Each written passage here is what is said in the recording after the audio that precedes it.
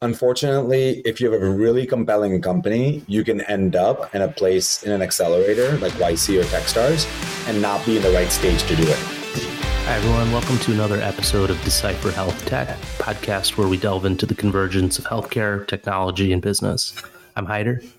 I'm Mohammed, and today we got a great episode for you with Danish Nagda. He's an ENT, CEO and founder of Rezilient, and a Wharton and McKinsey alum. So we get into some really great conversation. Hey, everyone. We're going to be interviewing Danish Nagda here. He's a ENT, CEO and founder of Rezilient, an all-around great guy. So he's had experience. He's built a company, exited it. I think you were in college when you did that. And then now he's in the health tech space and telehealth space, remote care delivery space. So, why don't you tell us a little bit about yourself, your background, and then we'll kind of get into it. Yeah, Danish Nagda, founder and CEO of Rezilient. I'm a physician by training. I train at Penn and WashU. I am a serial entrepreneur.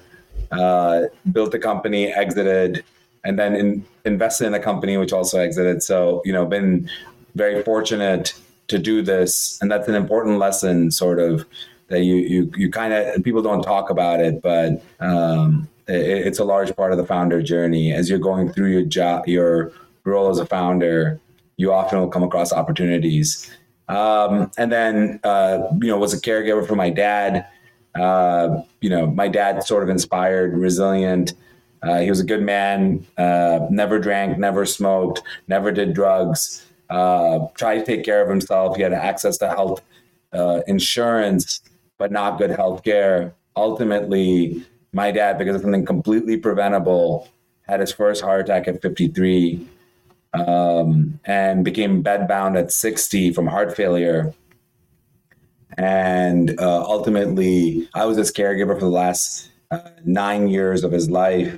And then he passed at the age of 69 in November of 2021 on Thanksgiving Day, actually.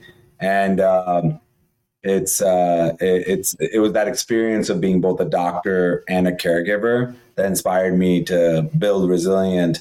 What we do at Rezilient is we combine the best of virtual care with in-person care, what's traditionally called hybrid care. The problem with hybrid care is that when you look at all the companies that have built in hybrid care, companies like Oak Street and GenMed and One Medical, none of them are truly scalable.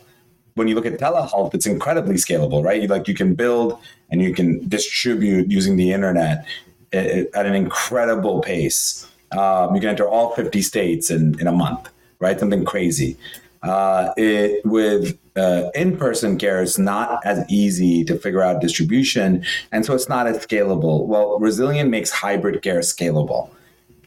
With Rezilient, whether you are seeing your doctor at home or at any of our physical brick and mortar cloud clinics, the doctor is actually on the screen. And all in our clinics, the doctor has access to all of these tools remotely. So there's a person there, we call them a presenter. They're the hands of the doctor remotely. They literally grab an otoscope and they put it in the patient's ear, and then their eardrum is streaming through Rezilient to the doctor remotely. And we don't just do ear exams and heart exams and lung exams. We do everything from dermoscopies and ultrasounds. We're doing multi-specialty care. So today, Rezilient works directly with health plans. And so we work with employers and insurers, and we help them reduce total cost of care. Yeah, I think before we get too deep into the conversation here, I remember a little while ago we talked about Innovation Stack by Jim McKelvey, and you talked about that perfect problem. So what's Rezilient's perfect problem? Yeah, for us, when we found the perfect problem, so just to kind of give some context, Jim McKelvey wrote a book called The Innovation Stack. And he talks about the perfect problem that underlies every startup. The perfect problem is a problem that has two main features. Feature number one, everybody agrees that it's a problem. And feature number two, it's actually solvable. I'll give you examples of things that seem like they're perfect problems, but they're not. Cancer. it seems like the perfect problem, but it doesn't meet criteria number 2, right? Of course, everybody agrees cancer sucks, but we don't have a cure to cancer, not all cancers. And so the point is that, but there are problems out there that if you can identify them, they're the perfect problem. For Rezilient, the perfect problem has always come down to you can't deliver all of healthcare over the internet today. And if we could, it solves all these problems. Now, one thing that Jim McKelvey also talks about, and this is like the more important part, is that's great, man. You figured out the perfect problem. Good for you. And let's say you even solve that problem. The issue is you end up creating 10 new problems. And as you solve those 10 new problems, you create 100 new problems. And as you solve those 100 new problems, you create 1,000 new problems, and and so on and so forth. And as you build the interlinked solutions from the first problem to the 10 problems to the 100 problems, that interlinked solution is actually the thing that is your moat. So too many VCs, too many investors ask you about moats. And as the founder, you've got to just be like, dude, like build something. Because ultimately it's all those interlinked solutions that build the real moat. That's the real moat for your business. And that what he calls that moat is innovation stack, all those interlinked solutions. So as we solve that problem, like, okay, if I can do everything I would do in person, but remotely, what happens? Well, how do you do that? Well, you got to get all these devices connected. Okay, great. We got these devices connected. How do you stream it in real time? Even in the operating room, we have delays. Like when we're working with the scope, sometimes you can get a delay, like a 200 millisecond delay, and you notice it. It shows up. There can be jitter. Right. There can be all of these other issues that, by the way, nobody talks about when you're building this. So what we did is we literally hardwired the devices. Right. Right. That's a moat. Imagine how long that would take somebody. Right. And so we worked directly with the OEMs. We hardwired the devices. We had them streaming through Rezilient, and we figured out many techniques in the back end to actually deliver at very low latency and with very little jitter. Because even a little bit of jitter can make somebody have to do a physical exam longer, and it's uncomfortable for the patient and others. Another thing that we realized is that what is going to happen? Somebody's putting in the ear and is streaming to the doctor remotely, and the patient's just like sitting there waiting. It's very, very awkward. It's super quiet. It's one thing when the doctor's right next to you, but it's another when the doctor's on the screen. So we said, well, what if we show the patient what the doctor's seeing? Like, what if you could see your own eardrum live, right? Now, that sounds like a great solution, but now we created 10 new problems. Well, patient's going to be like, what is that? And the doctor's like, what is what? Right? How do they communicate what's going on? How does the doctor annotate for the patient remotely? So not to belabor the point, but everybody always thinks that they're going to have this beautiful idea. They're going to patent the idea. And then once they patent the idea, they're going to, go and make $1 billion. And, finding the perfect problem, coming up with a good solution to that problem is step one. That's when it begins. Right. It's just the start.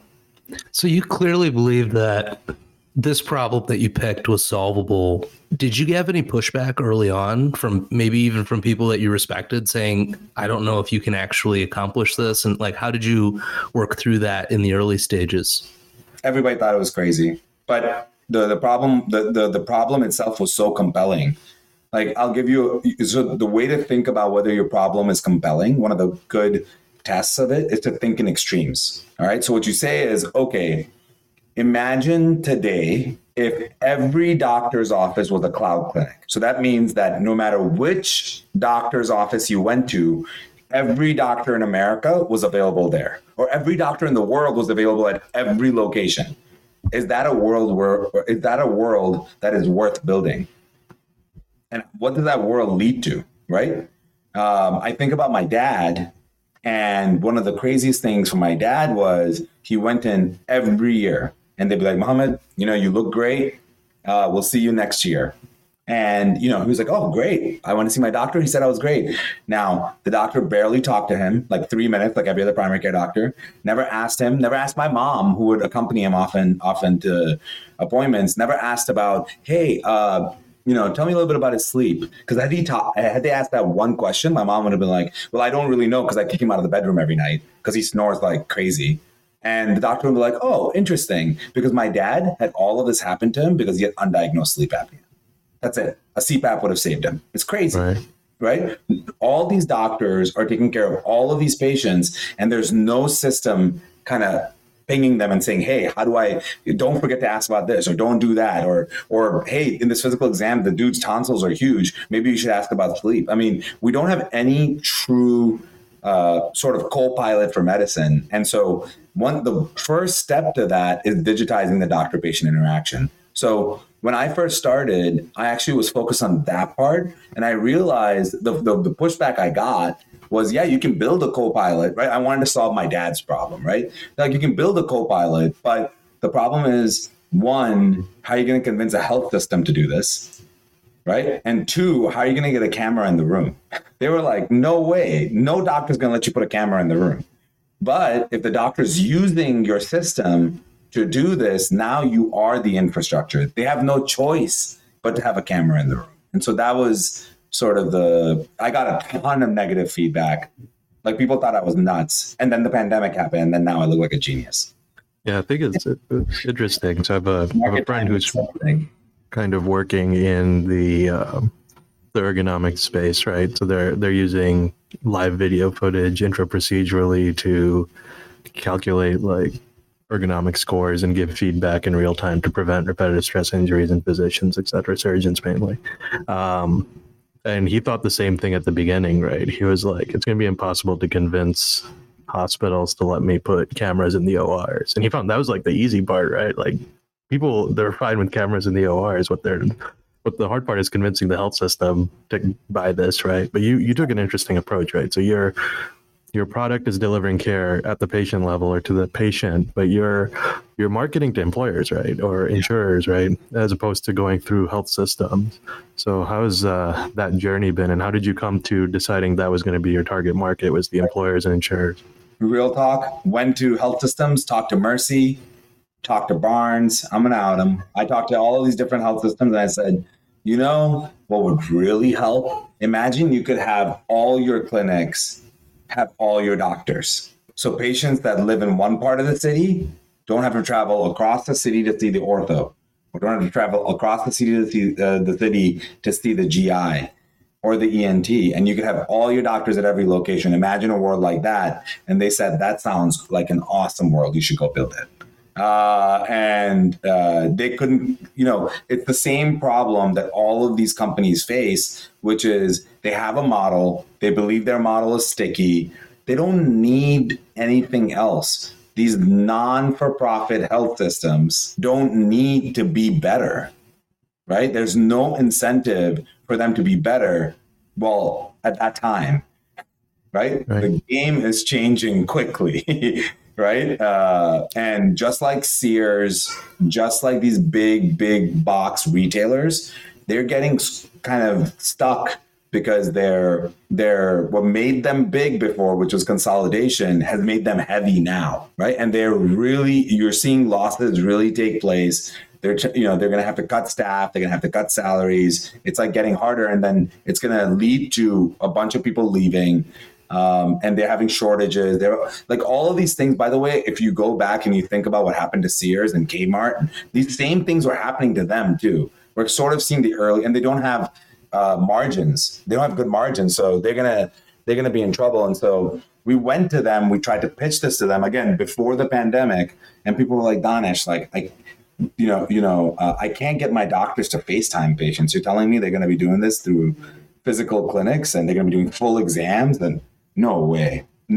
And so, it was very discouraging. I remember being sort of questioning whether what I was doing was correct or not. And one day I was like, well, all these doctors are doing telehealth. Why can't they just do this for me? Why can't I be the teledoc of clinics, right? And I said, you know what? We'll start small. We'll just do a few patients. We'll see if people like it. And, today we've seen thousands of patients across tens of employers. And our net promoter score, which is a score of experience. For context, one of my old employers, their net promoter score is 38. Okay. And that's not bad for a health system. Rezilient is 92. Nice. And so when we started testing, we started noticing that nobody trusts doctors anymore. That's a true statement. And people want transparency. When a doctor looks in your ear, you have no idea what they're seeing. When a doctor looks into your heart, you have no idea what they're hearing. What if you could see and hear everything they see and hear, and they had to explain it to you? They had to tell you what the hell is going on. People know more about their cars than they know about their bodies. And so, we had this opportunity to really, really showcase the patient to themselves. I have to say, in healthcare, there's been this false narrative around accountability. My dad didn't know what the hell was going on. We're expecting him to be accountable for his healthcare decisions when he literally had no idea what was going on. I'll tell a quick story and then we can move to the next question. But my dad was really notoriously bad about taking his medicine, like many immigrants. I mean, it's like not an unheard thing, right? Or many doctors. Or many doctors, that's true.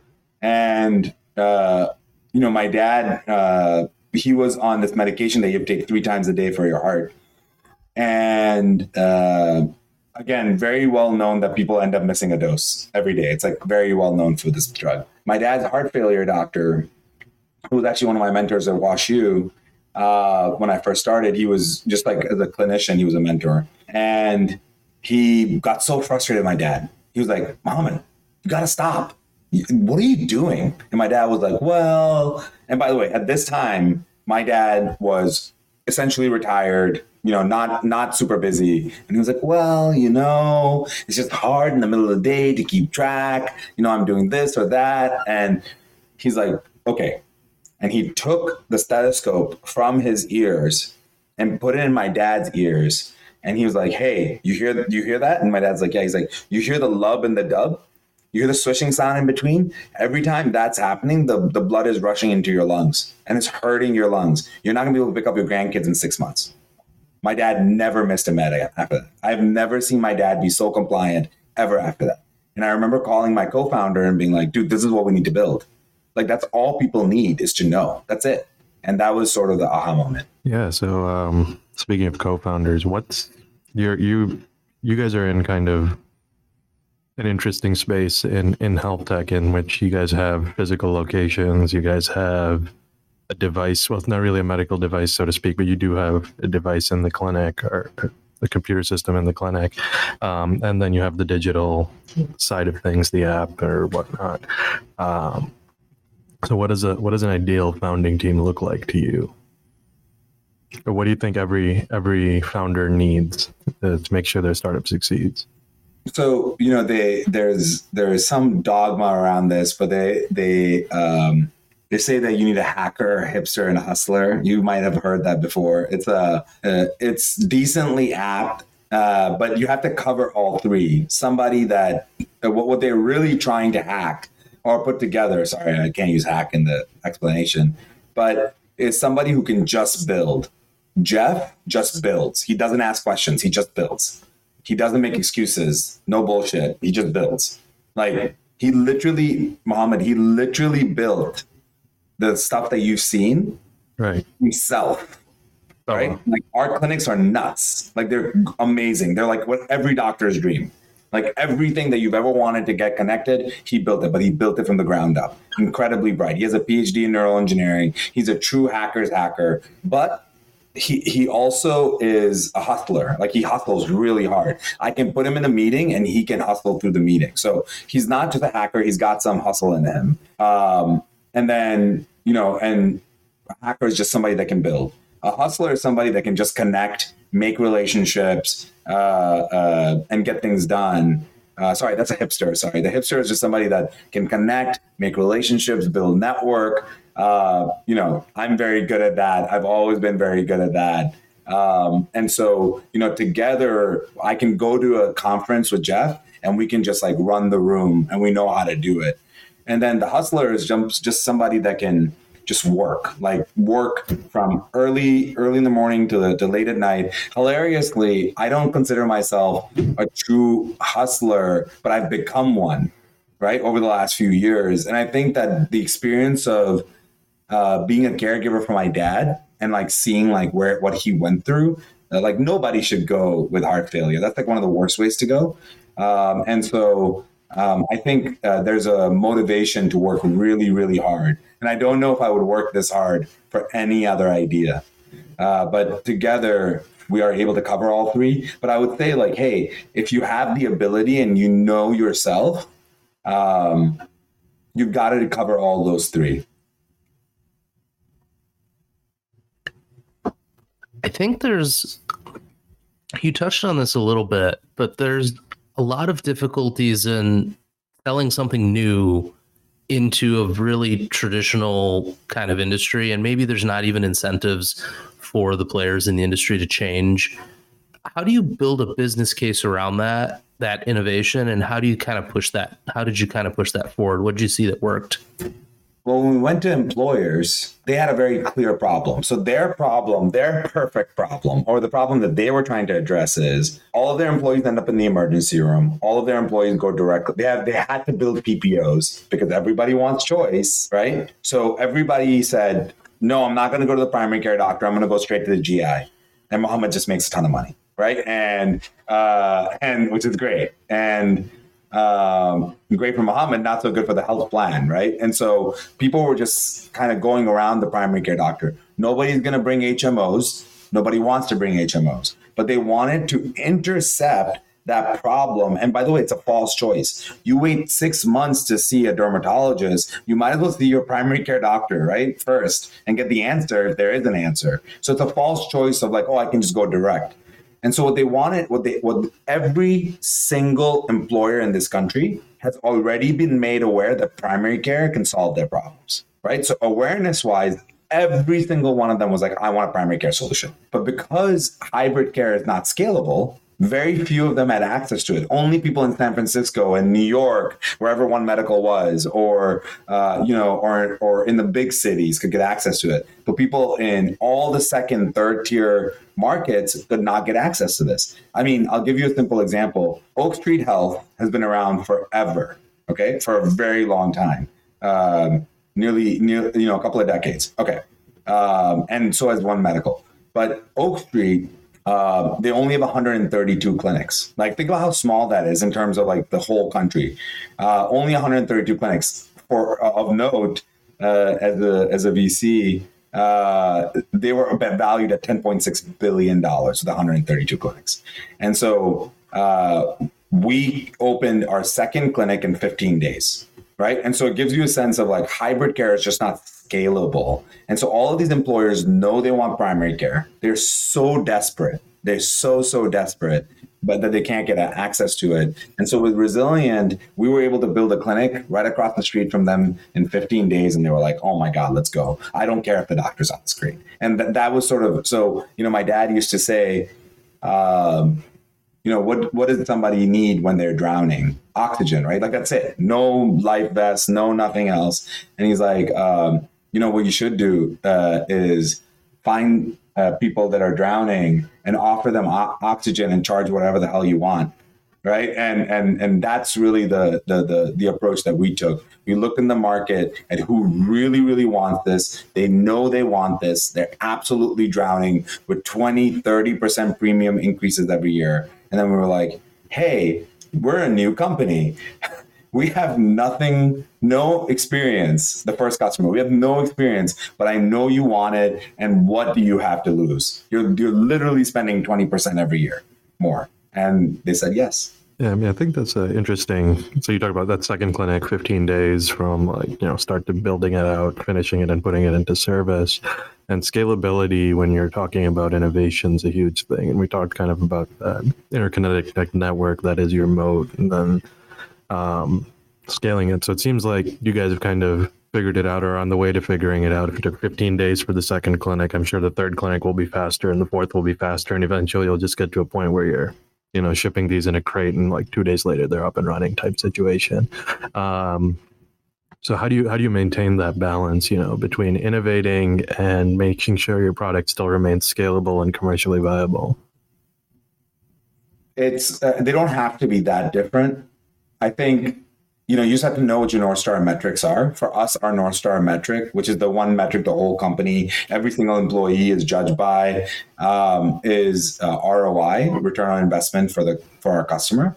And so you can choose a lot of different metrics, but it has to be a metric that scales with the company, and so but also keeps you grounded. So if we end up the ROI that we're generating for employers, right? The more employers we have, the more ROI we're generating. But if we're not generating as much ROI per employer, then that also suffers. So it kind of takes into account. You just have to find the right North Star metric to guide your company. As far as scaling, we have to scale, right? And the beauty is that every new clinic we open, all of our doctors are available at that clinic.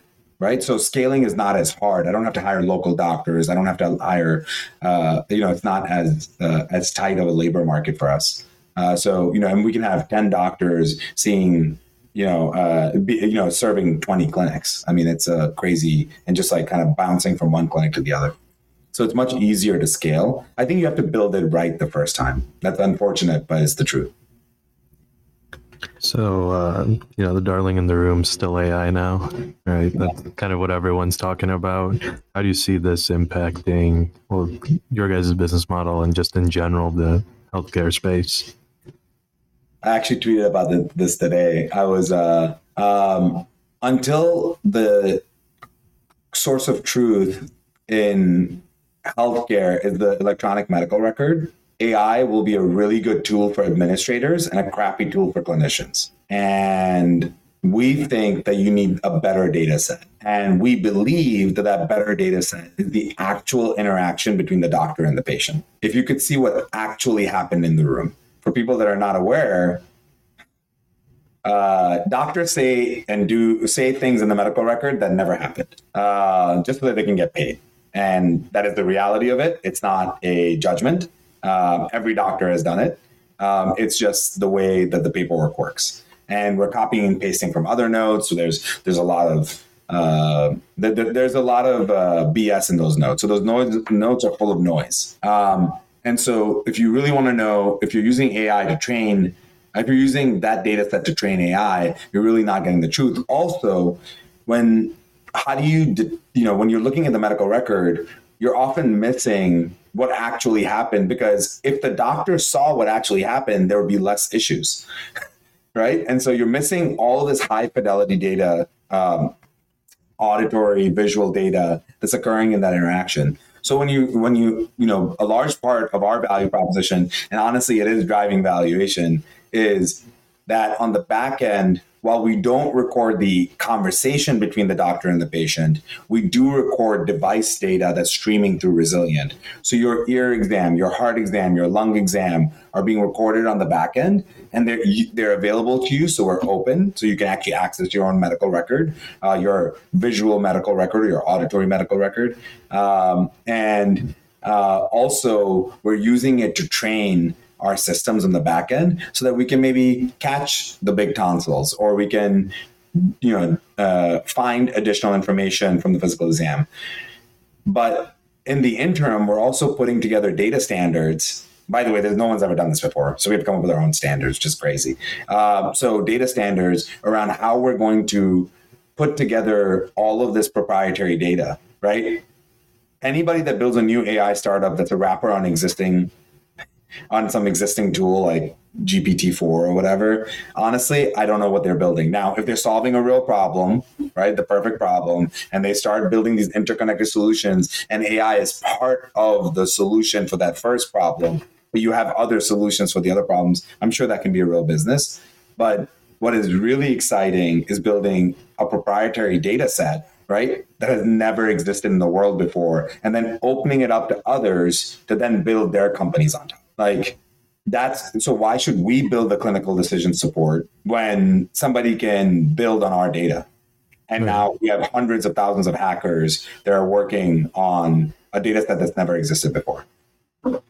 Yeah, I've had this discussion more and more frequently recently, and I know we've had this discussion in the past, but I think the amount of people that are trying to get into this space of AI and healthcare and clinical decision support that don't fundamentally understand that the EMR was invented as a billing tool, not a medical documentation tool, is insane, right? And when I tell people, like, like every physical exam's got to be 12 points, right? And you'll see people like constantly write, complete 12-point ROS was done, right? And it's like, no, you didn't sit there and ask them about their lymph nodes or whatever, right? Whatever you put in that review of systems, there's always like, 12-point, 14-point review of systems was done, or whatever.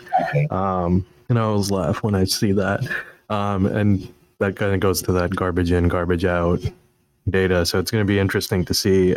Obviously, you guys are doing that, and I think ambient. Yeah, there'll be some interesting use cases, admin related. Think of like medical coding. Right.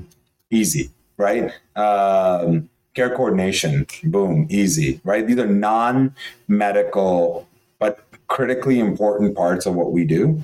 Node generation to 12 points, right? That'll be easy. So there are some things. I think this question about data quality comes up so often, and I think what you're describing then, Danish, is kind of a paradigm shift. There's an incentive now to actually collect good data because you need it for your own specific tool. I think one of the most interesting things about this is that in theory, it also reduces a layer of bias, because anytime you ask someone to write something down, they're going to have their own filter that they put on it, whether it's for coding, whether it's for how the appearance would be. Basically, having access to unbiased data of what actually happened, I mean, that's a different tier. And in industrial processes, we would say that's tier 1 data as far as training sets go. Are there other data sets out there that you see that could be combined with yours that would be game changers? Is there a larger shift that's going to go in this direction where 1 + 1 is greater than 2? Yeah, I think the other big source of data that we are starting to explore a little bit is remote patient monitoring data. So, because if you take the objective data from what's happening outside of the clinic and marry that with the objective data, that we're collecting in the clinic, you essentially have a full objective data set of that patient throughout the time that you've been caring for them. And that is incredibly powerful. So we think remote patient monitoring, think of like wearables, especially high quality wearables, and taking that information and combining it with our physical exam data could be incredibly powerful. Yeah, I think we had Matt Sakamoto, who you know as well, on a while back, and we talked about kind of that user generated or patient generated data, whether it's coming from wearables or CGMs or scales or whatever it may be.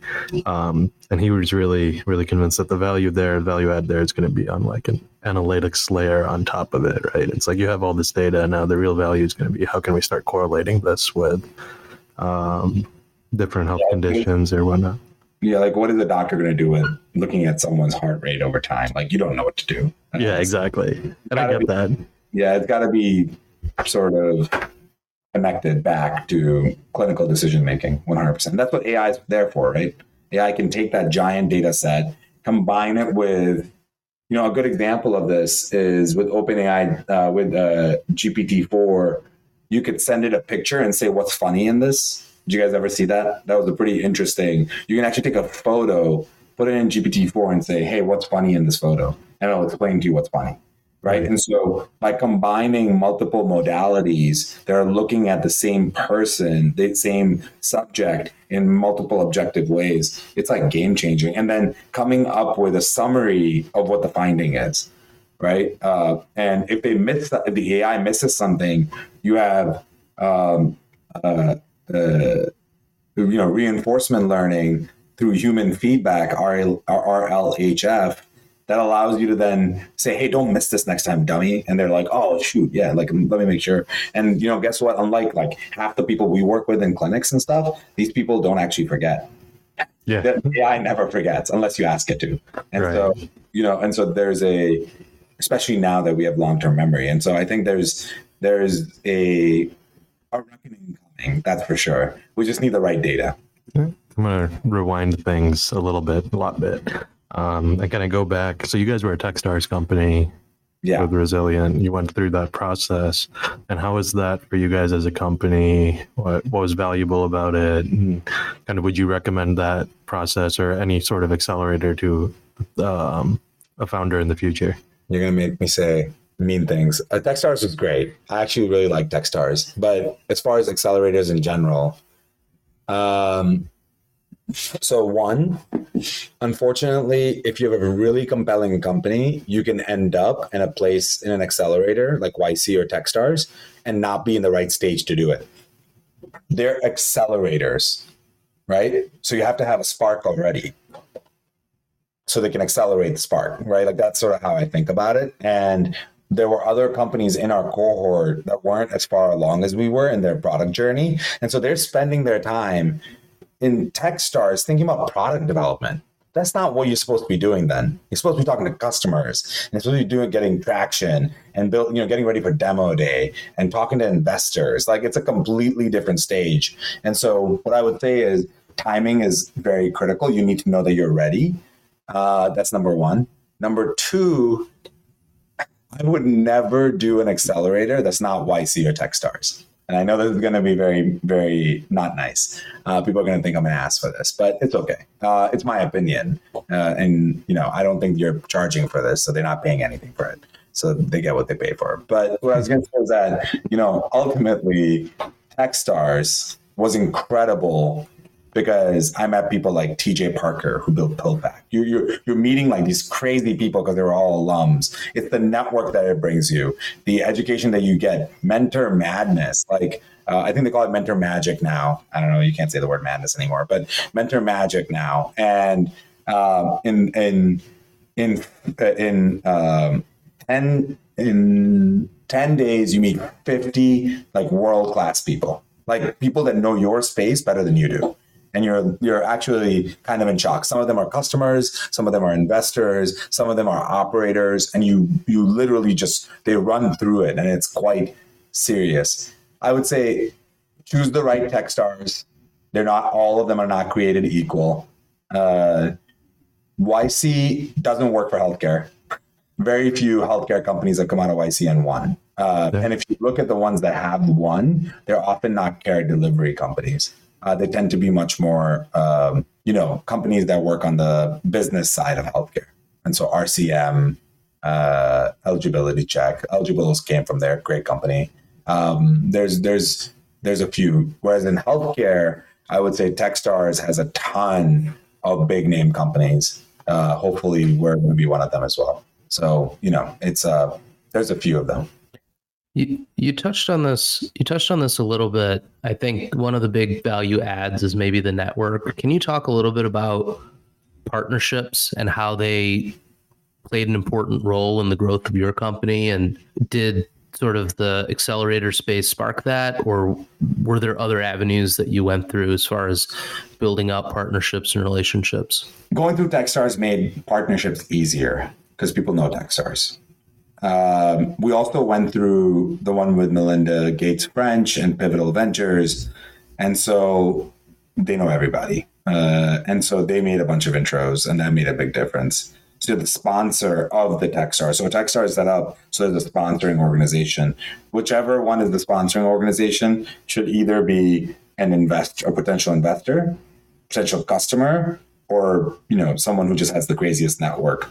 We actually got lucky to go after the one that has the craziest network because they can connect you to both customers and investors. It's like a sort of a cop-out answer. Would you rather have customers or investors? It's like, I'd rather have both. And it's like, yeah, that's what we got. So yes, it did spark it. I think partnerships depend on your stage and your distribution model. So if your go-to-market strategy is using channel partners, there's nobody better than a Techstars or a YC. I will say, if your target ideal customer profile is other startups, go to YC. Don't even waste your time with Techstars. Just go directly to YC. Do not pass go. That is the place to go. And I know my Techstars family is going to be like, what are you talking about? It's like, no, if you're selling to startups, you should go to YC because essentially every YC company uses every other YC company's product. And so and at least some of them will become big companies. And so you essentially are guaranteeing success. But yes, partnerships work. They really help. They're much better than chasing one mound hill at a time. So you have a bit of a finance background too, like Wharton, etc. So I'll pick your brain a little bit on this. Recently, we've seen, I don't want to get into naming too many names, but lots of very highly funded health tech startups like Pear, etc., like essentially get auctioned off for parts, right? Like, we're going from $400 million, $500 million valuations to like, $20 million in pieces, right? What gap do you think there is on the VC side? Because the VC guys they're not idiots for the most part. They have some knowledge and they obviously have some track record. Like a lot of these companies were funded by like tier one VCs, huge track records of success. How are they kind of falling into these traps where I think like a lot of these, if you had went to someone back then, if I went to you and went like, hey, what do you think about this idea 5 years ago, right? You'd have been like, oh, it's never going to work, right? And, obviously hindsight's 2020, but where do you see that gap on the VC side? I think VCs, so especially in health tech, I think VCs got ahead of their skis when it came to virtual care, whether it was digital therapeutics or telehealth adjacent. There was a bunch of people that were like, oh, telehealth is here to stay. They could have talked to a few doctors and realized very quickly that telehealth and Zooming your doctor is just not enough, or texting your doctor is just not enough, or even digital therapeutics are just not enough. It's just, you need sort of this omni-channel approach. And so now everybody's on the same page. Hybrid is the future.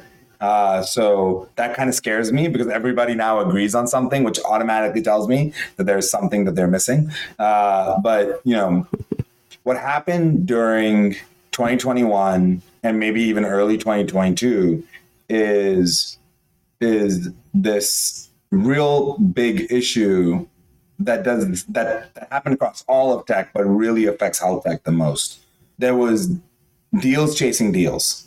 And that attitude has led to the most destructive time in VC ever. A bunch of founders got early liquidity events.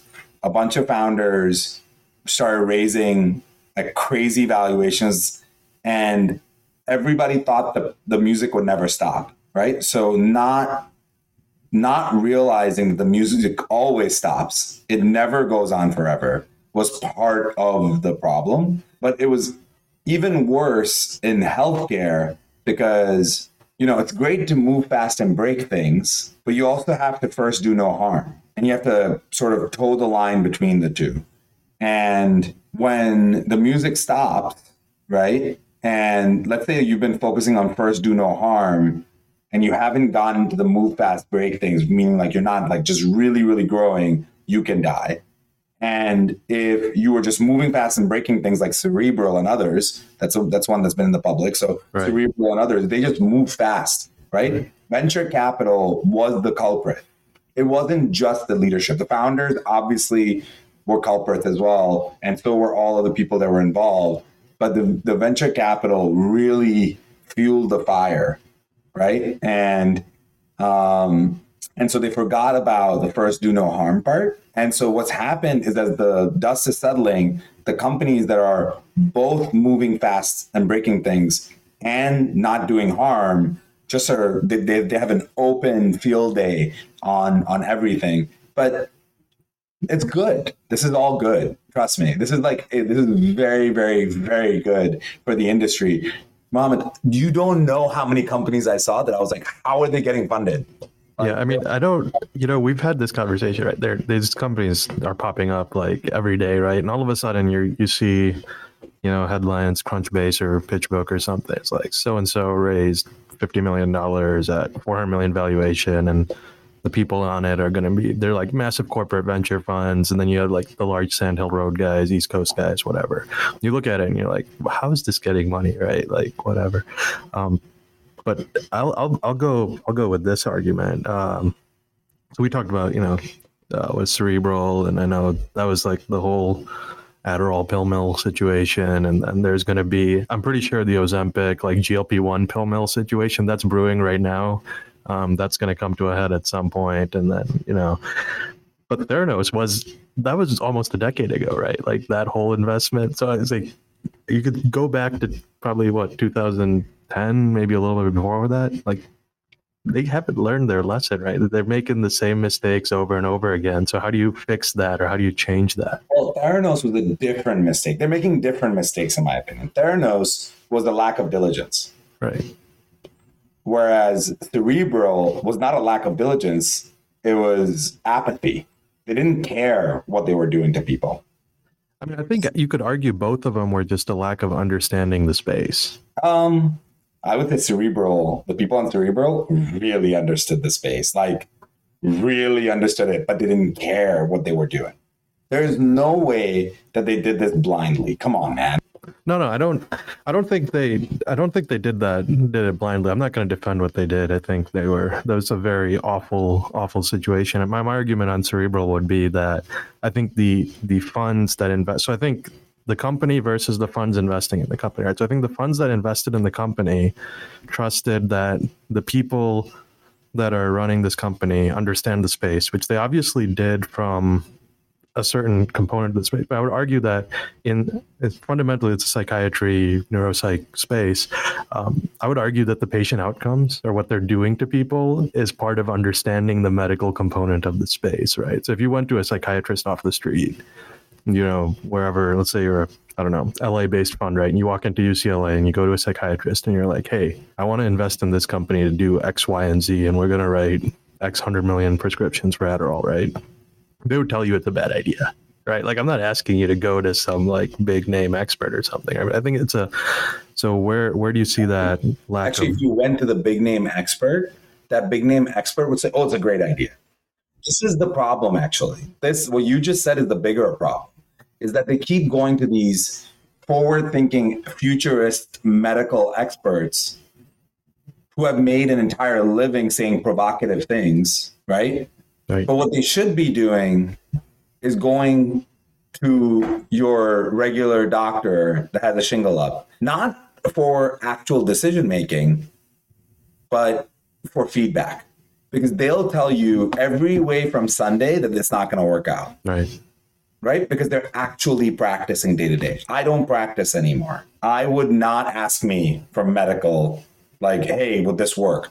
What I would do, if you ask me, I would say, hey, go talk to Leo, who's our medical director. He does it every single day. Go ask some of our doctors that work at Rezilient, and they'll tell you like what's what. And so, this is, well, you actually kind of stumbled onto the big problem right now, which is no one's asking the doctors at the front line. They're asking all of these futurists, like, and I'm not going to name anybody, but, Right. And by the way, all the funds are talking to all the same freaking futurists. Right. They're talking to the same four people who are creating this echo chamber, and they're all investing. And all of these people get brought on by these companies as advisors, get equity, and it creates this whole loop, right? There's a fundamental incentive misalignment, though. And, as a VC, I think it's also one of the most important things that you could do, but also one of the hardest, is to go seek information that goes against what you actually want to do, which is typically to invest in a company you believe is going to be huge.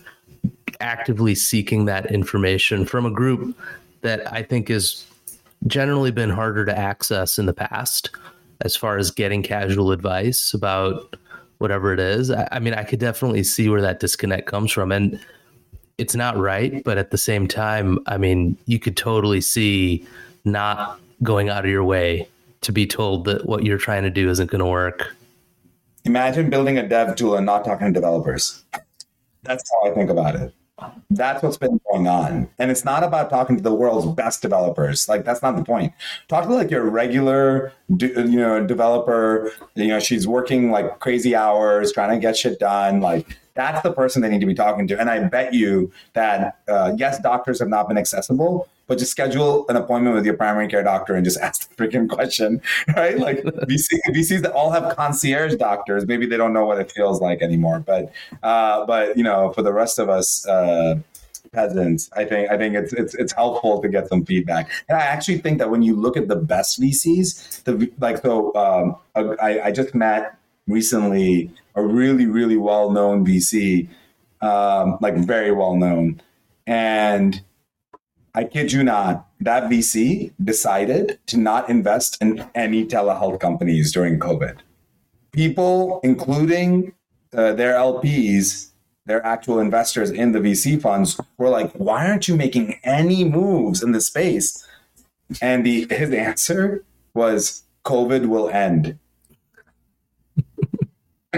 That was his answer. And they were like, but behavior changes happen. And he's like, it happens so quickly. It can go away just as quickly. I don't want to bet in this. But you know what he did bet on? Revenue cycle management. He did bet on the things that he knew were going to be around. And so, it's interesting. Like, and he's a very famous VC. And so, it's very interesting that the best VCs were just like, they were going back to first principles. And he literally said, he's like, I talked to a few doctors, tried to understand, is this really a behavioral change, or is this just something they have to do? And initially when he had conversations, he said, "Oh, telehealth is great." All the doctors like, telehealth is great. By the way, the doctors, their practices were closed. They had to say telehealth is great. Like, that was the other big problem. There was like a false flag. And so then he was like, okay, but like, once we return back to in person, would you still use it? Well, we'll have to do like partially all of this stuff. And then before you know it, that was it. And he made the decision that he was never going to invest in one of those. So I think that the good VCs are out there. You just have to search for the right ones. They're doing the diligence. Also, one other thing about Theranos that I do want to add is that there were actually no major VCs on their cap table, unlike their board. It was like a bunch of ultra high net worth individuals.